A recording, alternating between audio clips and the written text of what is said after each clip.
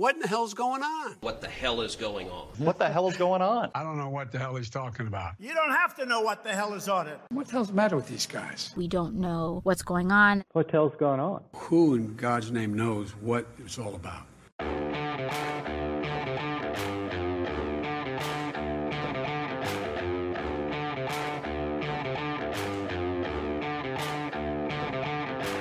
Hi, I'm Danielle Petka. And I'm Mark Thiessen. Welcome to our podcast, What the Hell is Going On?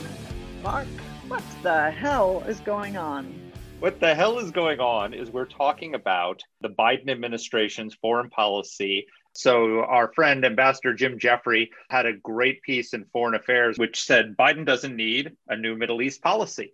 And this is a big debate right now because there's a element of the Democratic Party that thinks, well, the world stopped in 2016. The last 4 years were a disaster in every way. And so Orange Man bad. So let's undo everything the Orange Man did. And that might be a bad idea when it comes to the Middle East. What do you think?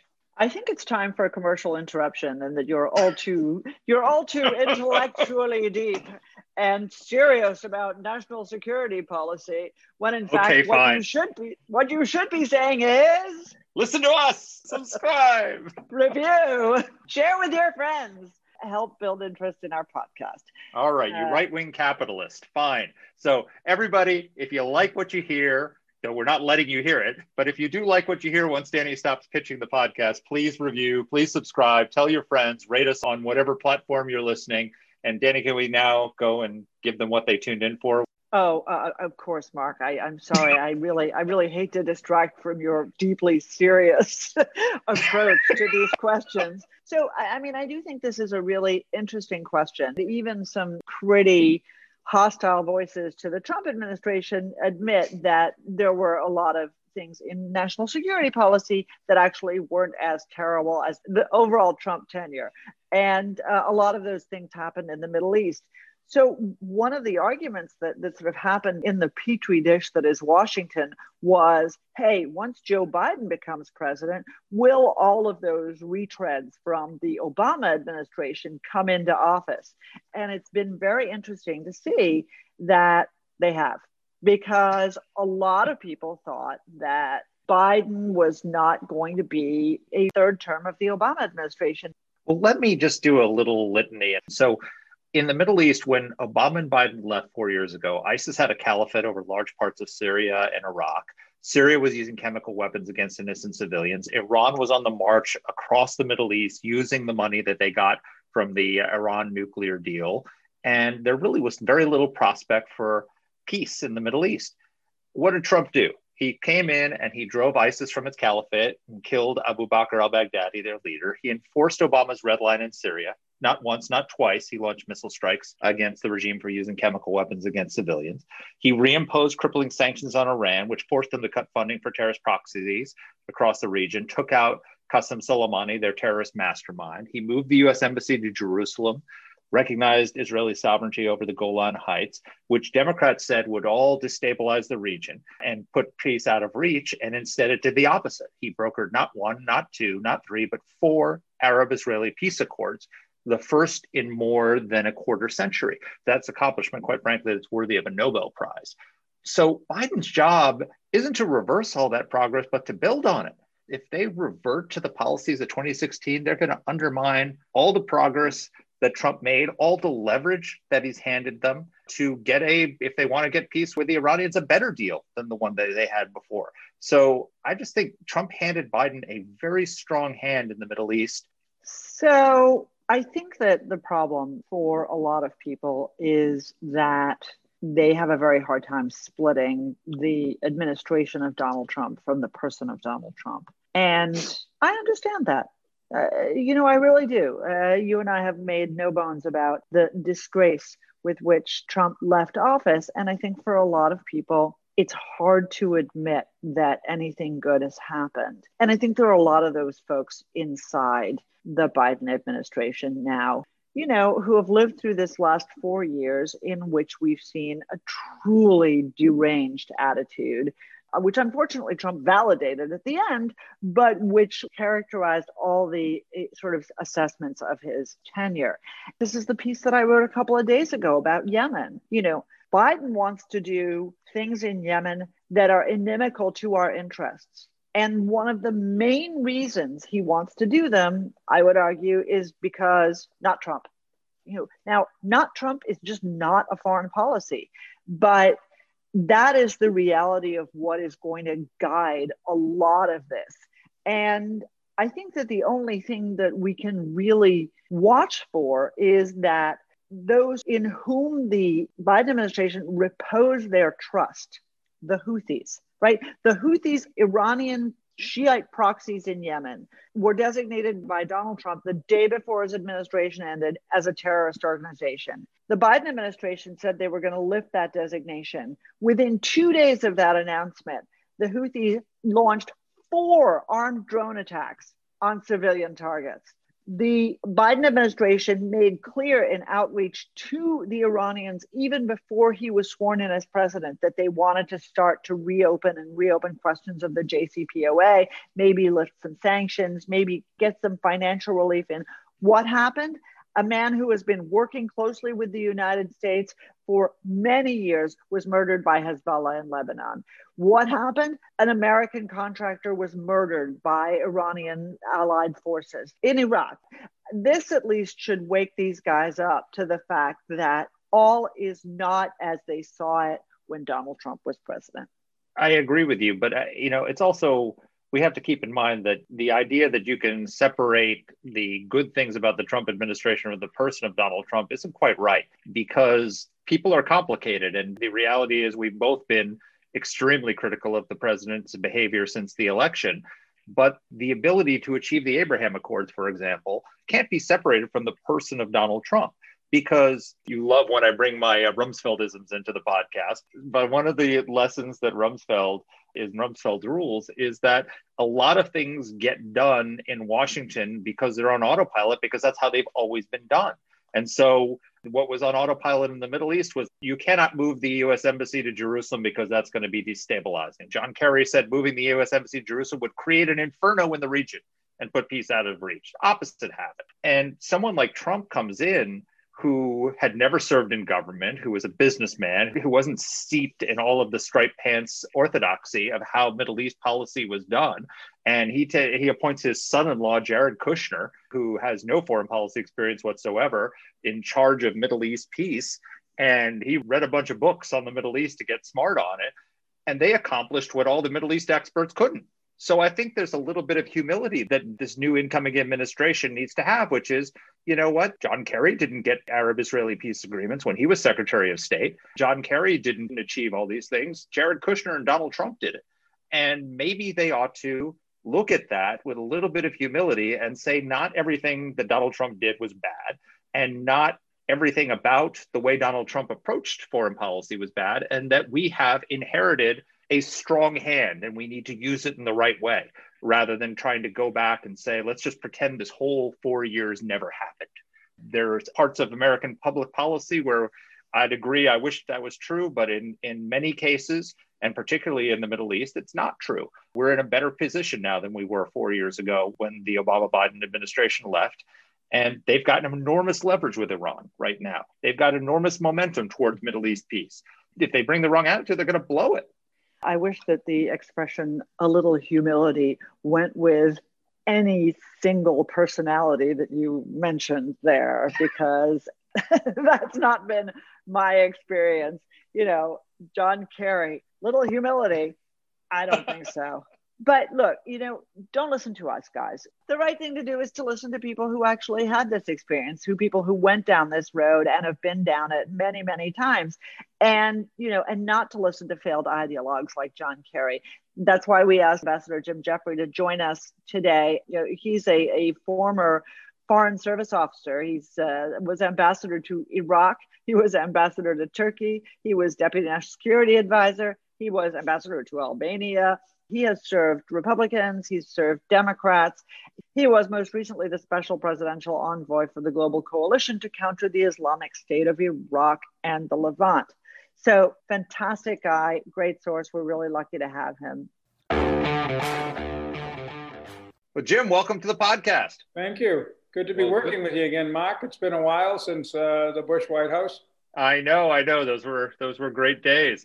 So you've had a piece in Foreign Affairs, the title of which is Biden Doesn't Need a New Middle East Policy. You know, there's a number of people who basically think that what Biden should do is just go back to as if the last 4 years didn't happen and 2016 redux. Why would that be a mistake? And what opportunities is he inheriting from the last 4 years of U.S. foreign policy? It would be a mistake because the world is a different place than 2016. What have we learned? The first thing is that whatever the pluses and minuses of the JCPOA are, and I could argue them both ways, what we know is that from the signing of the preliminary agreement, the JPOA, you'll remember, in 2013, to the Trump administration pulling out in 2018, Iran, through its paladin, Qasem Soleimani, may he not rest in peace, ran amok throughout the region. I defy you to find someone who knows the Middle East who says Iran's position in 4 countries, Yemen, Lebanon, Syria, and Iraq, was not massively better in 2018 than 2013. And that is a huge problem for the countries in the region. That's why they have banded together, and this is the second thing. They have banded together in the Abraham Accords in essentially an anti-Iranian coalition to support the United States to the extent the United States wants to. The word I use is contest Iran's presence within these 4 countries, because this isn't just a military alliance. What Iran does, and we've seen this best in Lebanon, and I saw it a lot in Iraq, not as advanced, fortunately, as Lebanon, is it subverts the institutions of the very state it supposedly is trying to work with. It undercuts them, creates armies within states, blows up the monopoly of force, uses all elements of power, its trading relationships in Iraq, its pilgrims to the holy sites for Shia Islam of Kabbalah and Najaf, and everything else it can, led by its intelligence forces under the Quds Force, to expand power and turn any government into a Potemkin village. Look at the government in Lebanon today. That's the problem we have. And so that's the second thing.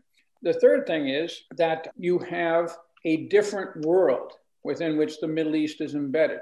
We have near-peer competition with the European Union, although they're not very good at it, at trying to, run big segments of our global collective security, economic, trade, world operation. What we have in the hands of the Chinese, the Russians, is not near-peer competition per se. It is an attempt to overthrow that system. To overthrow that system by tearing up international law, by tearing up the sovereignty of small countries around the borders of these big actors, and to destroy international law as it applies to places like the South China Sea and to Crimea.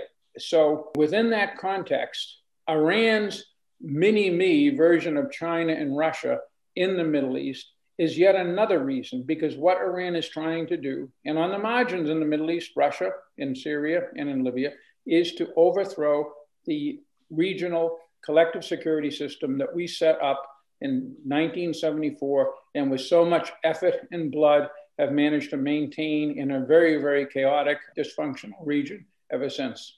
Jim, I want to ask you a devil's advocate question, in large part because I agree so much with basically everything that you've said. I don't want to have a little chorus here of agreement. I think if we had to turn to, your friend and mine, Rob Malley, who has been designated as the Iran special envoy in the Biden administration, Rob, without speaking for him, would probably say all of those things are true. But let's not forget what our priority is. Our priority is American national security, and the most potent threat to American national security is the Iranian nuclear weapons program. And that's why we got to go back. We got to go back 4 years and try to put this baby back together again. What do you say to that? I would say that the Iranian danger to the United States, with or without nuclear weapons and a delivery system that would carry them 8,000 miles, is an extremely far stretch. I'm not even sure I would accept that with North Korea. First of all, North Korea yet doesn't have those capabilities. They were on the point of it 4+ years ago, but they didn't move much in the last 4 years because they were under pressure. But even with North Korea, a regime that I do think is totally irrational, I think it's very important to stop their nuclear programs. It would be my highest priority with North Korea. But with Iran, it is an important priority, in part to stop other countries from following suit, in part from the prestige and power it gives them, in part because, frankly, Danny, I could be wrong. But I think that rather you have to think that preserving the American established and led security system in the Middle East is also very important. Now, dealing with Iran's nuclear systems one way or the other is part of that security system, but dealing with Iran's other activities also is this. And the problem is, if you say, well, one thing Iran does really troubles us, so we got to focus on that, you're giving away the game to the mullahs. Well, those guys, along with Putin and the Chinese, all are master practitioners of all elements of national power, whether it's terrorist assassinations in Western European capitals, whether it's supporting Hezbollah, whether it's long-range rockets aimed at Israel out of Syria, whether it is the nuclear program, whether it is the stifling of dissent within their own borders, whether it is, as I said, their creeping annexation of 4 Arab countries today, and we don't know who tomorrow.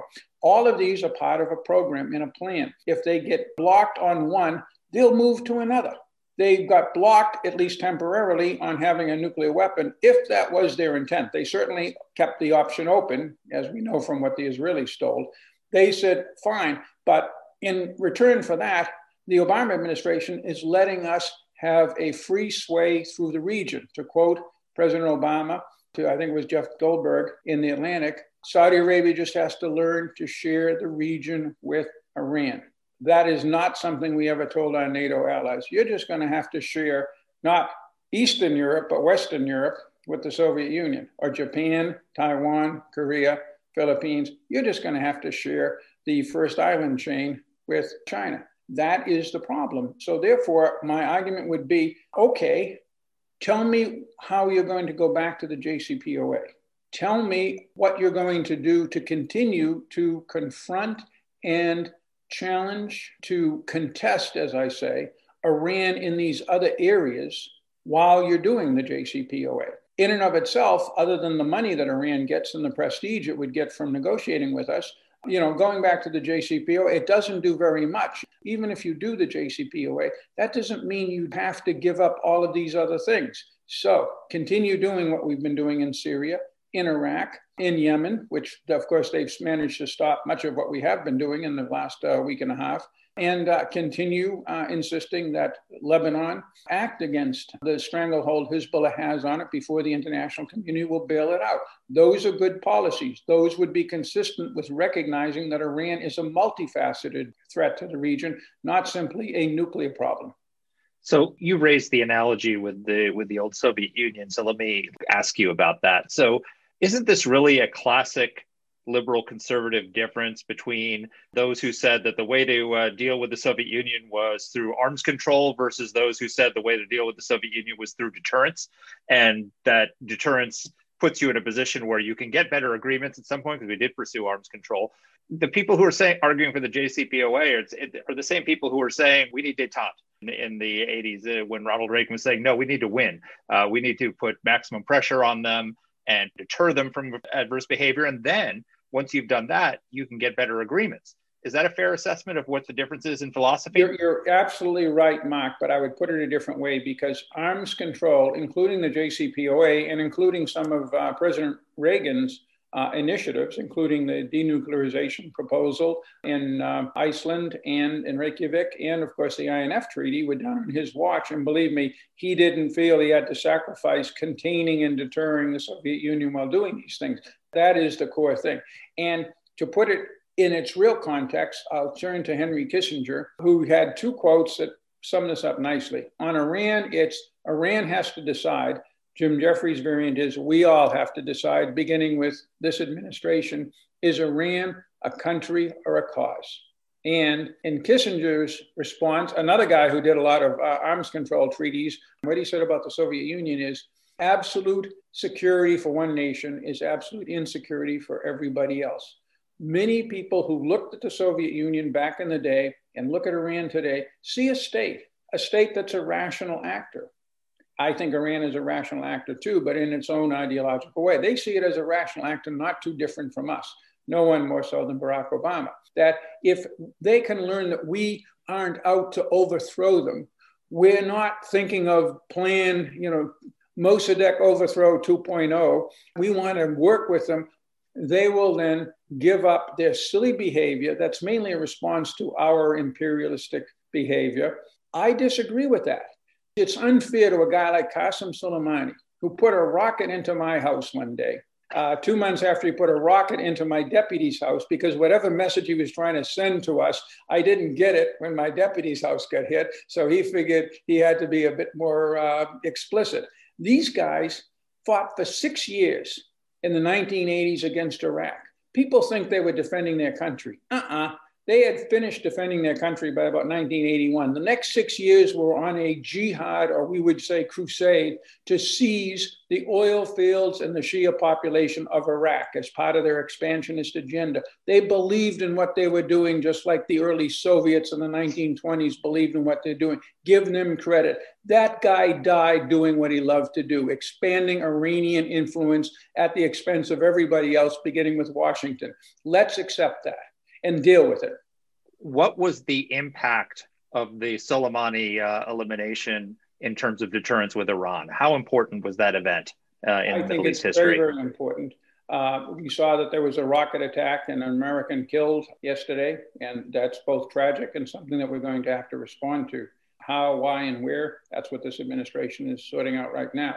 But the point is, it's been over a year where we have been managing to contain the efforts on the part of Iran. The other thing is, while we have to look at these, a certain percent of these attacks are not done by the Iranians. In fact, at times we've seen the Iranians trying to manage and rein in their own militias that they've created, because the Iraqi militias, unlike Hezbollah, are a large number of competing, ill-disciplined groups who have their own axes to grind against us. They were fighting us when the Iranians were telling them not to back when I was in Iraq. And of course, we killed not just Qasem Soleimani, we killed his mini-me, a guy named Muhandis, who's been trying to blow us up since our embassy in Kuwait in 1983. I mean, these guys have a long history of trying to do what they're so good at.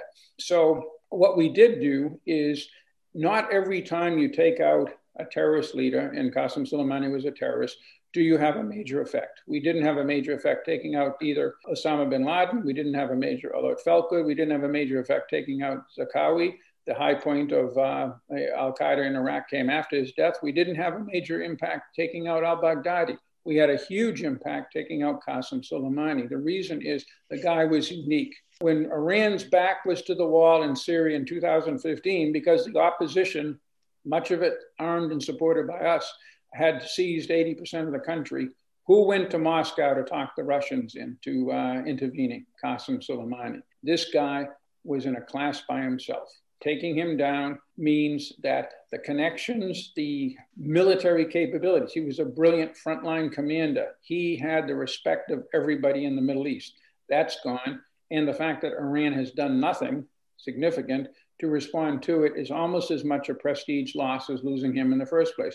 This was a brilliant step in the right direction, again, to contest Iran's actions in the region, just like taking out their top nuclear science by someone a few months ago was a major step forward, because he was a uniquely influential guy who cannot be easily replaced, sends a signal that their nuclear program will be contested, and not just by diplomats at tables with pens.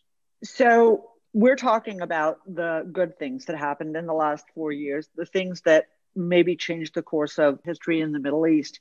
But there were some bad things, and Mark and I have both alluded to them in recent years. Mark, often in his end-of-year column with the top 10 good things and then the top 10 bad things Trump did. And those top 10 bad things often contained foreign policy choices, like, for example, decisions to draw down in Syria and to draw down in Afghanistan without any strategic rationale for doing that. So help us understand, we both, I think, slammed the Trump administration for doing that while talking tough on Iran, because it seemed the most schizophrenic thing to do, right? Iran's agenda is to preserve Assad, and yet we draw down in Syria. But the Biden administration has come in and basically made a similar move in Yemen, right? Our agenda is to push back on Iran, but they're basically helping out the Houthis, taking them off the terrorism list and yada, yada, yada.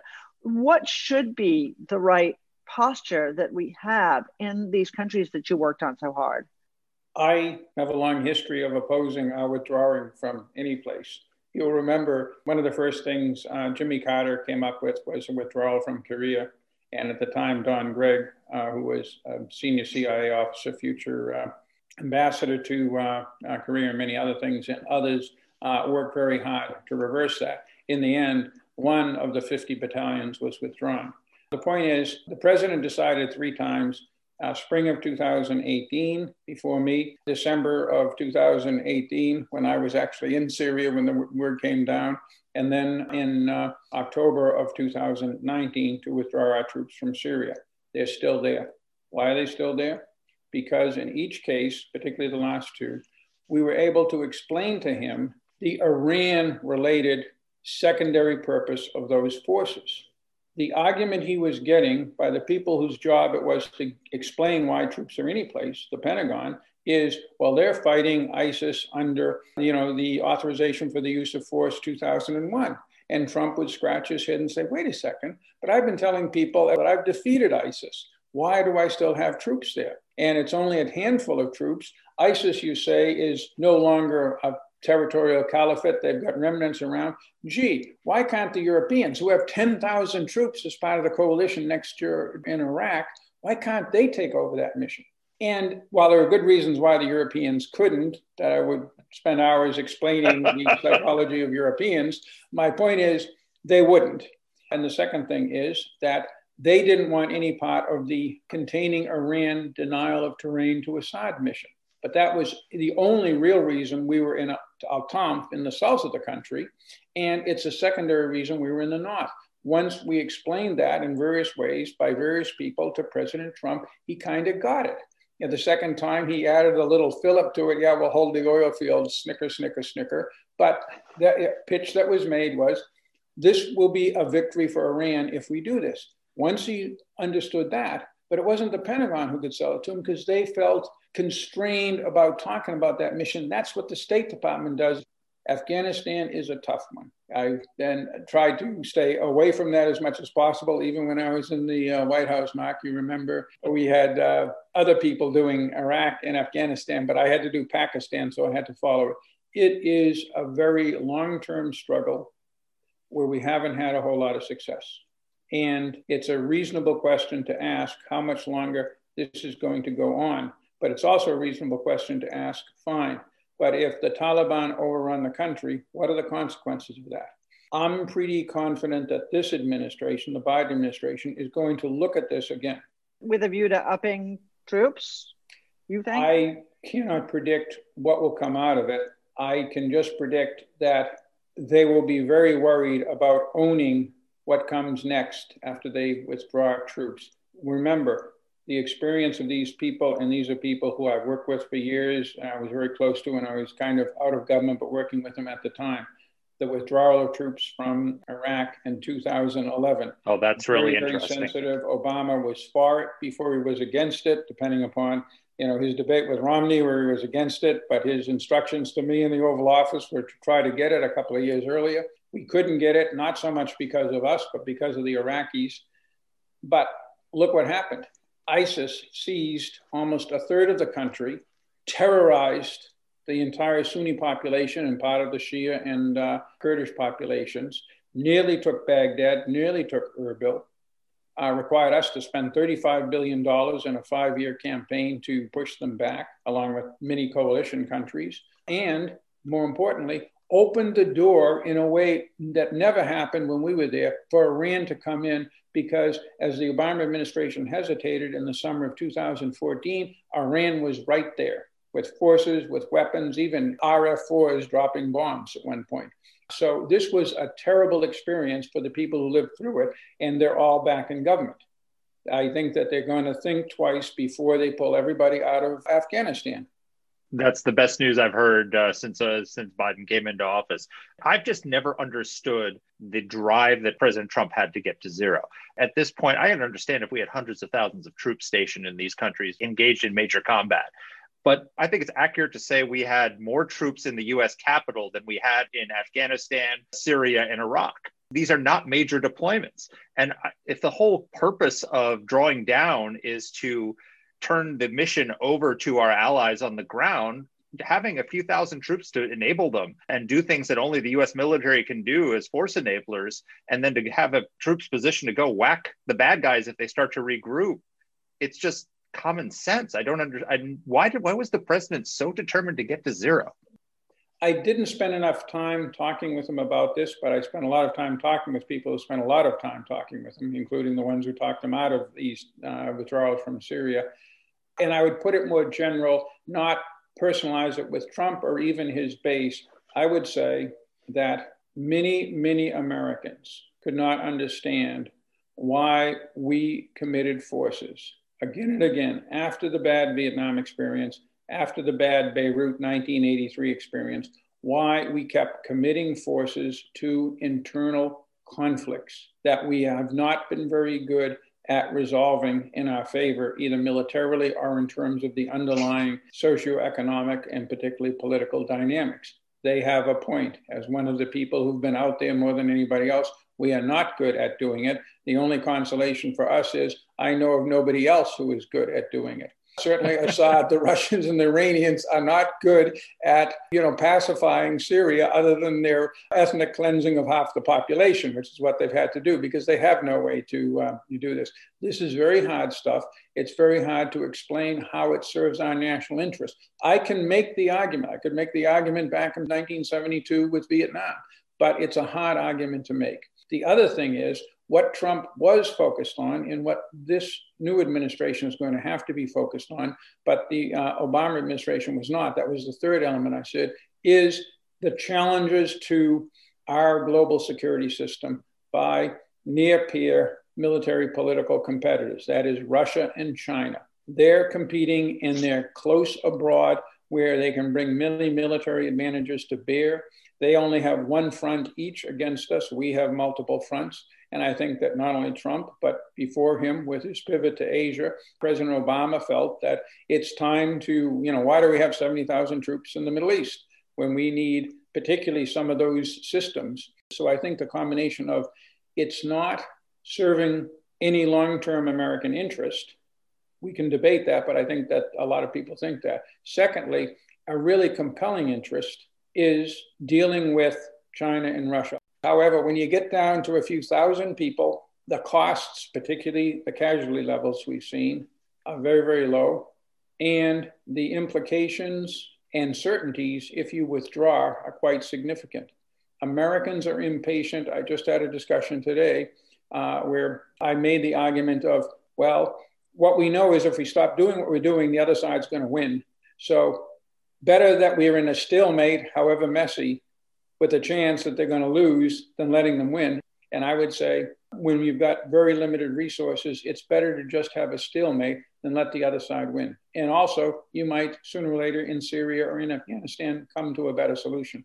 So my unfair question, as always, crystal ball. You said something that made Mark very happy. You said you thought that the Biden administration would be revisiting some of the what I think we believe are mistakes made by the Trump administration.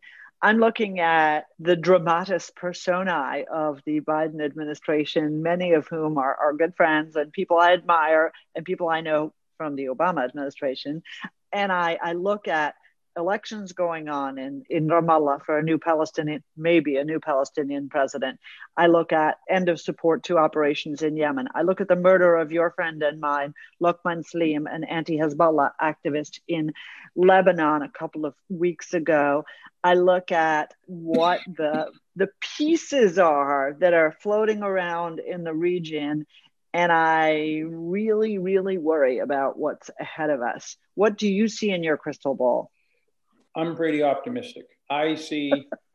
Damn it, Jim! I see no plan on pulling our troops out of Iraq and Syria. Secretary Austin just said that he's got this 120-day review of basing around the world, but he came out and said that he's pretty happy with where we are placed in the Middle East right now. That's also good. As I said, I think this gang will review carefully Afghanistan, including the implications of pulling out by, I think, May. The JCPOA, they're rushing into it less rapidly than I was concerned of. And I think they realize that they're going to have to deal with Iran in the region, perhaps not with my word contest, but they did not have a happy experience with the Houthis after they took 1, 2, 3 steps to reach out to them. They're certainly not going to be happy with what happened in Iraq. And the conclusion I think these people will come to, because they're rational thinkers, and many of them supported military action when it was necessary. Many of them were opposed to it when I thought it was less necessary, and that's good. So they're open-minded either way. I think they're going to realize that one way or the other, they're going to have to contest with our partners, and we already have the partners in a package. It's called the Abraham Accords, against Iran in the region. Now, the argument, and this is where anybody who's doing the JCPOA will sooner or later land on, is, but well, in order to maximize the chances to get a JCPOA, we have to be very careful what we do to Iran anyplace else. That was the thinking back in 2015 and such. People will deny that, but you look at the evidence, the premature dismissal of General Mattis, actions in Syria and elsewhere. And I think that's an accurate assessment. I think that there will be a debate about it, but I don't think that the people who want to simply ignore everything else Iran is doing and put a priority of action on the JCPOA. Again, they seem to be going slow. And of course, they've put themselves in a position, Iran has to move first, that is going to preclude, I think, rapid movement. There are ways around that position that clever diplomats can think up. But for the moment, it's a pretty hard and fast position that, as President Biden has said it repeatedly himself, like any president, he's going to be reluctant to back off of it.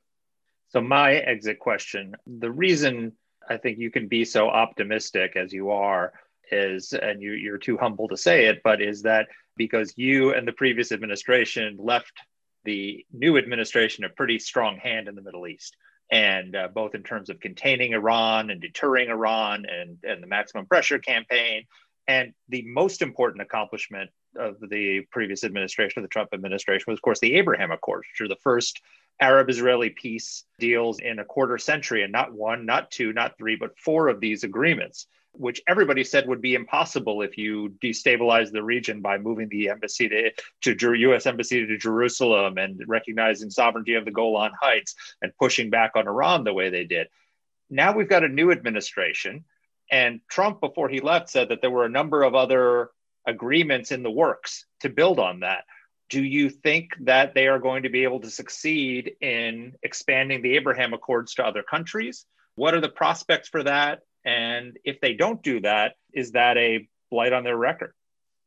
Any new administration, including the many that I've been involved in, has an initial period where you're so excited about having that job, having security clearances, reading top secret code word stuff, that you actually think you can do everything. Whereas everybody knows that an administration at the highest levels, say at the presidential level, in foreign policy does 1 or 2 things per 4-year term at best. You know, with Bush in the first 4 years, it was Iraq and fighting terrorism. There was no other major foreign policy initiative that he had to take charge of and put a lot of time and effort into. It was more diverse in the kind of cleaning up the first 4 years and the second 4 years. But again, getting the right agreements on Iraq was crucial to him. I think that the Abraham Accord countries and the outliers, mainly Turkey, which is much in the news in the last 24 hours, you'll see the sort of competing State Department statements on the Turkish incursion into northern Iraq, pose a problem to the administration because all of these countries, Turkey, Saudi Arabia, Egypt, are problem children from the standpoint of what they're doing internally and to some degree what they have done in the past, Saudi Arabia in the region, although I think the Crown Prince is trying to rein that Salafist Wahhabi influence in, and what President Erdogan is doing now. Plus, with Israel, the problem is the new administration would like to see some kind of progress on the Palestinian front, which is unlikely with this current Israeli government.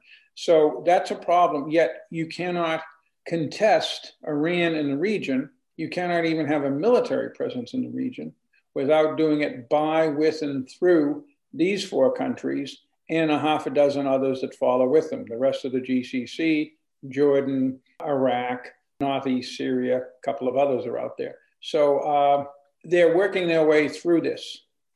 I'm convinced that in the end, they'll realize that these countries are absolutely important to American security interests in the region, combating terror, ensuring a free flow of hydrocarbons, which we may not need them from the Gulf anymore, but the rest of the world does for the next 10 to 20 years, managing the move towards weapons of mass destruction, and standing up for partners and allies, which is indivisible. You walk away from your partners and allies in the Hindu Kush or in Syria or in Yemen, you are going to make people in Poland and people in Korea very nervous. That's what we've seen ever since the 1940s.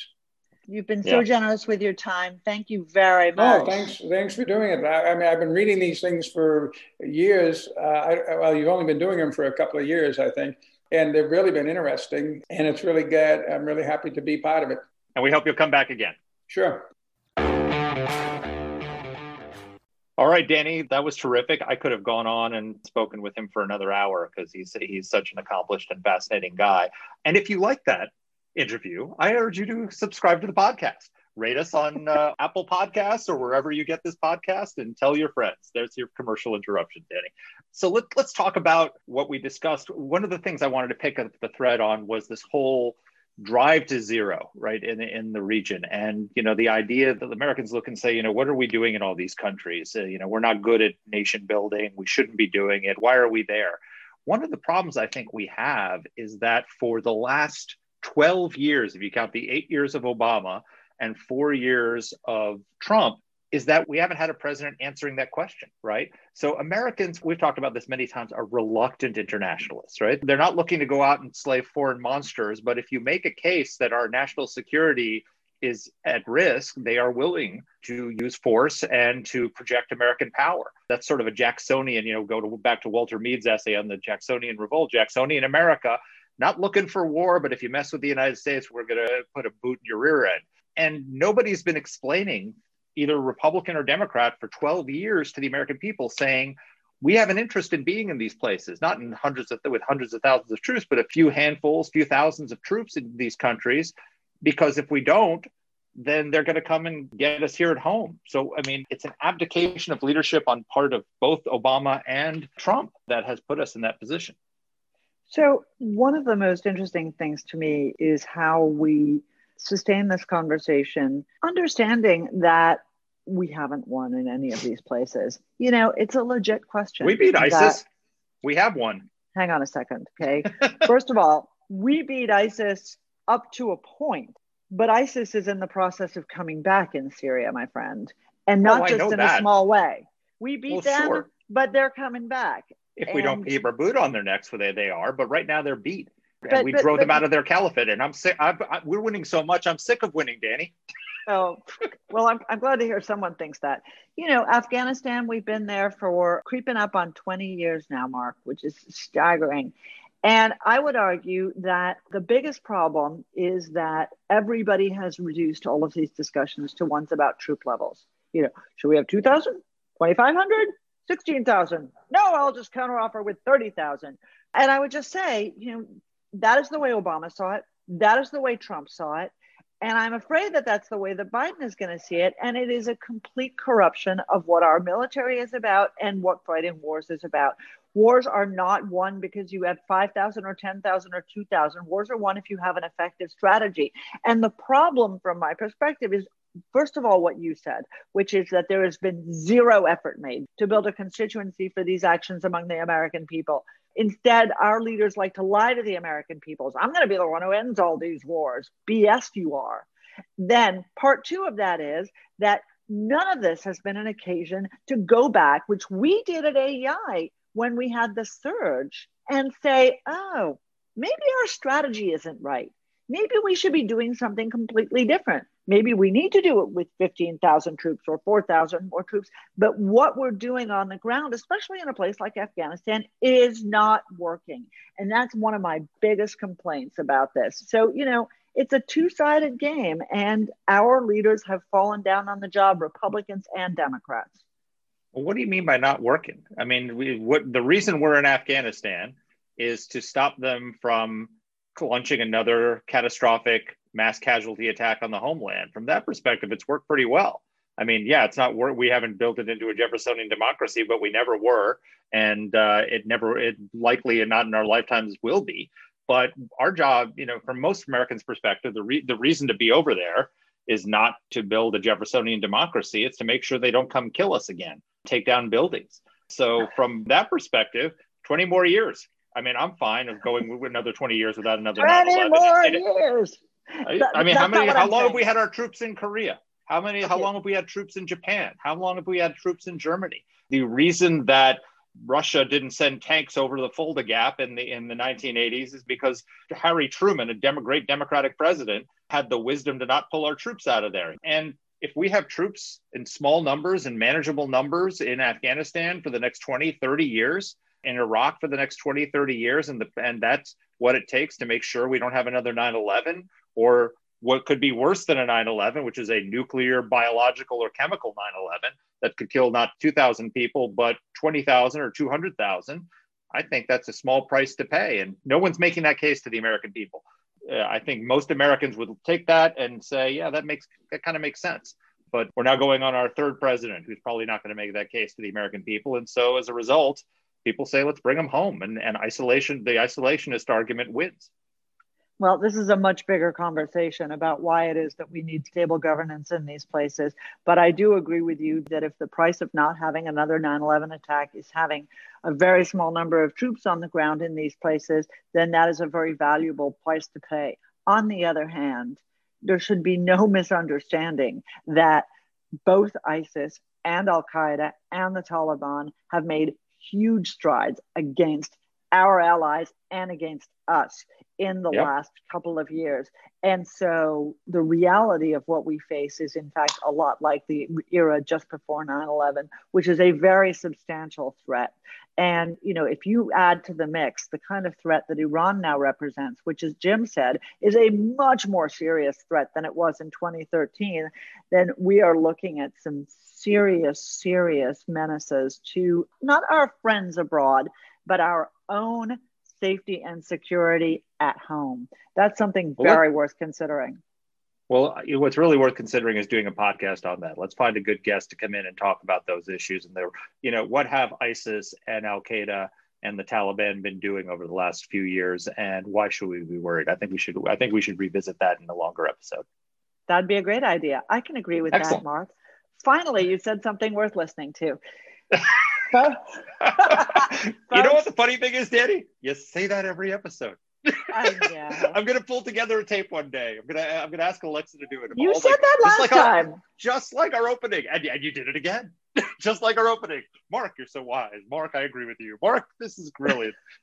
But then you always say, "Oh, you're a moron. You don't know what you're talking about." So maybe we can do that for your birthday. Danny. Folks, that would be wonderful. Let's switch it around. Why don't you send your adulatory comments to Mark for his great wisdom? Thank you. Your complaints to me, and as always, tech to Alexa. Thanks for being with us this week, and take care. Take care. Our producer is Alexa Santry, and a special thanks as well to Olivia Leslie and AEI's digital strategy and video teams. Let us know what topics you'd like us to cover. You can get in touch with the show by emailing us at whatthehell@aei.org. Or you can reach us on Twitter. I'm at D. Pletka. And I'm at Mark Thiessen. That's Mark with a C. Please rate and review the podcast. If you like the show, subscribe, share it, comment on Apple Podcasts or wherever you're listening to this. Thanks for listening.